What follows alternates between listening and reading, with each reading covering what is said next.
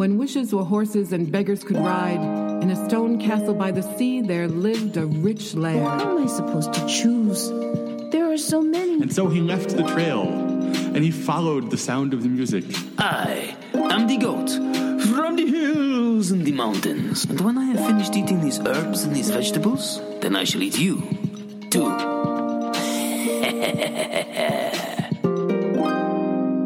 Once upon a time, and welcome to the Story Story podcast. I'm your host, Rachel Ann Harding, and I have some stories for you.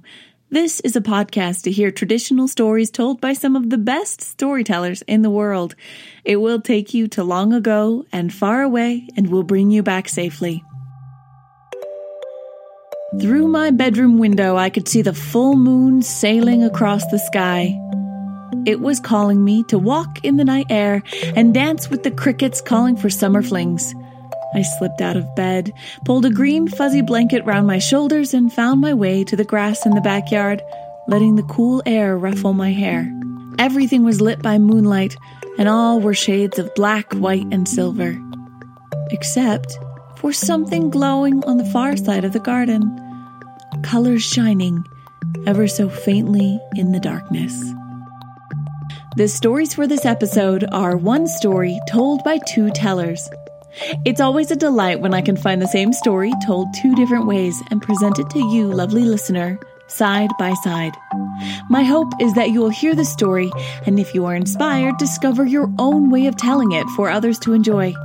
The first teller is Liz Weir, the enchanting and generous storyteller from Northern Ireland. She has events often, so those in her area do look her up and discover the wonder of hearing her live. This is her telling One Wish. A long time ago, a man and his wife lived on a small farm in County Mayo. The man's parents lived with them, and because the land was poor, they had very little money. Like every other family, they'd known sorrow. The old woman had lost her eyesight. She'd been totally blind for 10 years. And though the young couple had wished for a child of their own, in the 5 years they'd been married, no child had been born to them. Despite all the hardships, the young man managed to keep the place going and keep food on the table for all his family. But one day, they heard news of a blight on the potato crop, and soon starvation came to their door. He knew it was up to him to save the others, and decided to go to the only place where there was still game to be hunted, the landlord's estate. Now this landlord was one of the hard kind. He said that anyone caught poaching in his land should be hanged. The young man knew the risk he was taking, but he felt he had no choice. He took an old hatchet, the only weapon he had, and crept over the wall into the estate. He roamed all day searching for something to kill, and as evening fell, he cornered a beautiful white deer. As he lifted his hatchet to strike it, the deer spoke. "Spare me," it said. "Spare me, and I'll grant you one wish." The young man nearly collapsed on the spot with fright. A talking deer? A wish? What nonsense is this? But the deer continued. "Listen," it said, "if you kill me, you'll be hanged. If you asked for a wish, it could save you and your family.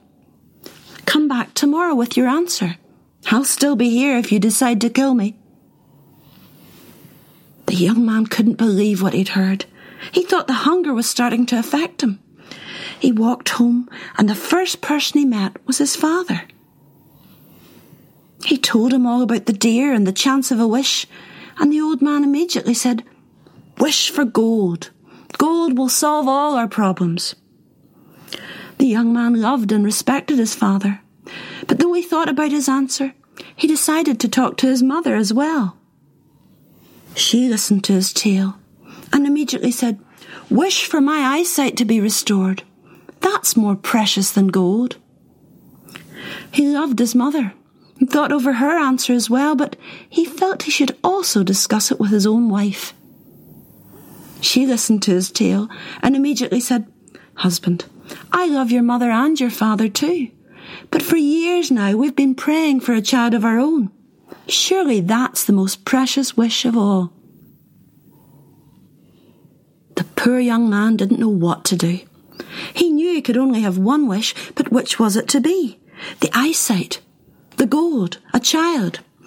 He tossed and turned all night long, unable to sleep with the worry of the decision. Should he even take a wish at all? Early the next morning he went out into the estate.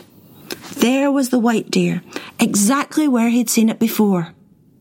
"Well," said the deer, "have you decided to take a wish?" "Indeed I have," said the young man. "Well, name it and it shall be granted." The young man took a deep breath and slowly said, "I wish my mother could see my wife rocking our child in a golden cradle."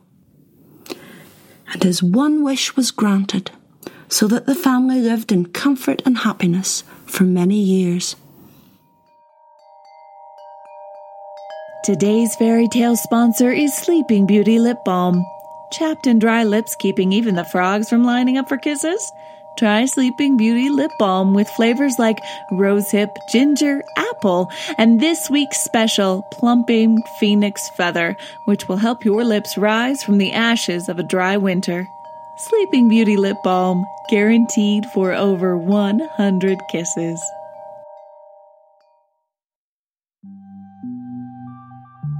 My feet were wet with dew as I made my way over towards the colors.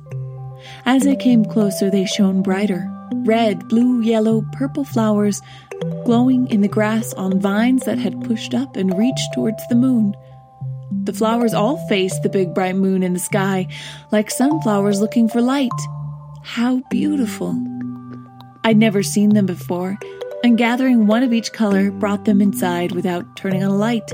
I filled a jar with water and took them to my room. As I put the flowers on the windowsills, all the heads turned again slowly toward the moon in the sky.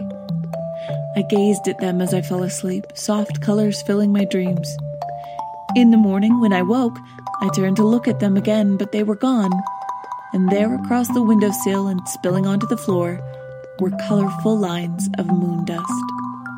The second teller for this episode has graced the podcast frequently and has been and will be a guest host, and of course has 100 voices that weave their way through his stories. I'm speaking, of course, of Simon Brooks, who hails from New Hampshire and also tells another version of One Wish. David and Deirdre lived in a small cottage. It was run down, there were some holes in the walls and the roof needed repairing. David was a woodcutter, didn't make much money, and Deirdre, who was a seamstress, didn't bring in that much more. They lived with David's parents, David's da and ma. David's da couldn't work because the arthritis in his hands made it impossible for him to hold any tools. And David's ma, well, her eyesight long ago had faded to darkness. She was now blind. One day, David was out in the woods, gathering wood, cutting the lower limbs off the branches, and he stopped to take lunch. He took out his pasty and his bottle to drink, and sat down on a log that was there, when something caught his eye. He turned, at first thinking that it was a fairly large creature running across the clearing, but when he looked, he saw that it wasn't a large creature at all, but it was a wee person. It was one of the fairy folk, and right behind it was a fox. David leapt up with his axe and ran, shouting at the fox, scaring it away from the fairy. The fairy changed direction, trying to get away from David, thinking that he was after her. The fox had run off some distance. She leapt up onto a log, but a foot went through it. David just watched, amazed that he could see a fairy. He'd never seen a fairy before. There she was, dressed in green. Grasses and leaves seemed to make up her clothes. The fox saw the trapped fairy and ran back to the creature, looking for its meal. David ran at it, swinging his axe once more, shouting, "Leave her alone! Leave her alone!" The fox ran off, yelping and squealing. David walked up to the fairy. "Are you all right?" he said. "Well, it'd be a lot better if I wasn't stuck in this log now." "Oh, I'm sorry," said David. "Let me help you." And David dropped the head of his axe into the rotten log and turned it, twisting it, forcing the crack that the fairy had put a foot through to open up, so she was able to free herself. They looked at one another. "I have some lunch," said David. "Would you like to share some?" "Well, I suppose I could," said the fairy, and the two of them went back to the log. The fairy, who was about knee-high on David, jumped up onto the log, and he broke some of his pasty off and handed it to her and ate the rest himself. And they shared the bottle between them. And when they were done, David, still not quite believing that he was sat next to a fairy in the woods, said, "Well, I better be getting back on with me work." "Well, I suppose you want a wish, don't you?" said the fairy. "A wish? I'd love a wish." David knew exactly what he'd wish for. He and his wife Deirdre had been trying to have a baby but hadn't been very successful. "I'd love a wish. You're not getting more than one, though. It's not like you saved me life. You only freed me up from the log." "I see. No, one wish would be fine. Thank you very much." The fairy reached into her pocket and pulled something out that was silver and shining and gossamer-like, waving in the wind. It looked like stars sewn together. "Oh, that's beautiful," said David. He reached into his pocket and pulled out a tinder box. He took out the flint and made a nest out of the tinder and held it down to the fairy. She placed the wish carefully into it and looked up at David. "Don't be wishing for anything silly like, don't be wishing for more wishes, because that won't work. Think about what you want and make a careful wish. All right?" "Okay," said David as he closed the tinder box and put it back in his pocket. When he looked up to thank the fairy, she'd already gone. David gathered the wood that he'd collected, gathered the wood that he'd cut down, put it into his cart, and made his way quickly home. Deirdre, you won't believe what happened. I saw a fairy."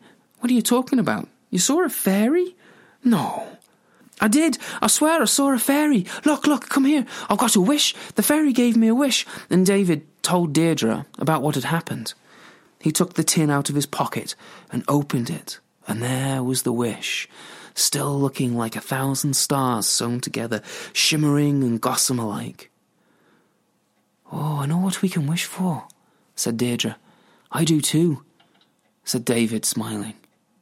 And then David's ma came into the room. "What's that? You have a wish? You've got a wish? What are you going to wish for?" "Well, we were thinking of wishing for a baby, for me and Deirdre. We've been trying so hard to get a baby and we've not had one yet." "What do you want to do that for? I haven't seen your face in I don't know how many years, and I can barely remember it." She reached up and touched David's face. "Why not wish for my eyesight back and then I can see the baby? You're young, you're healthy, you'll have a child at some time. But no, wish for my eyesight back so when you do have a baby I'll be able to see it." "A wish?" David's da came in. "A wish? What do you want to wish your mother's eyesight back? You should wish for gold. Then we can pay for a doctor to fix your mother's eyes. You're young enough to have a child. The time will come. You want gold. I mean, look at the holes in the walls of this house. Look at the roof. It needs fixing. How can you bring a child up in a house that's filled with the cold that comes in the winter and the drafts that come through in the summer? No, wish for gold. No, wish for my eyes. Oh, why don't we wish for the baby?" And so the argument began. The baby, the gold, the eyesight. David couldn't stand it anymore. He left the cottage and walked outside and up onto the top of the hill. The sun was getting lower and lower in the sky. The sky was turning from blue to purple to orange to reds and yellows. He sat down under the great oak tree that was on the top of the hill. He watched the clouds changing shape, and he thought of his mother's eyesight. She used to love to sit on the porch and watch the sunset. She'd still sit on the porch, but she couldn't see the colours or the changing clouds. She would just feel the warmth of the sun getting less and less as it dropped below the horizon. And as the colours in the sky changed, David thought of the gold that his father wanted. And then suddenly from from the forest. He heard the cry of a magpie that sounded like the cry of a baby. And then David knew what he was going to wish for. He saw a cloud changing shape and the golden sunlight hitting the cloud. Yes, he knew what he'd wish for. He ran back to the cottage and walked in. "I know what I'm going to wish for," he said. "What? Are you going to wish for a baby? Are you going to wish for my eyes? Are you going to wish for gold?" No, listen, sit down and listen." David took the tinderbox out of his pocket and opened it. Shining, shimmering, almost invisible, almost not there. Like 1,000 stars shining, like 1,000 stars sewn together with spiders' webs. He looked at the wish, and he said in a clear voice, I wish that my mother could see our child healthy and happy in a crib made of gold." Over the next few weeks, David's ma's eyesight began to return. She began to see the colours of the setting sun and the clouds changing shape. She could see her son's face, her daughter-in-law's face. She could see her daughter-in-law's belly getting larger and larger as Deirdre grew heavy with child. And when the child was born, a golden crib appeared at the foot of their bed.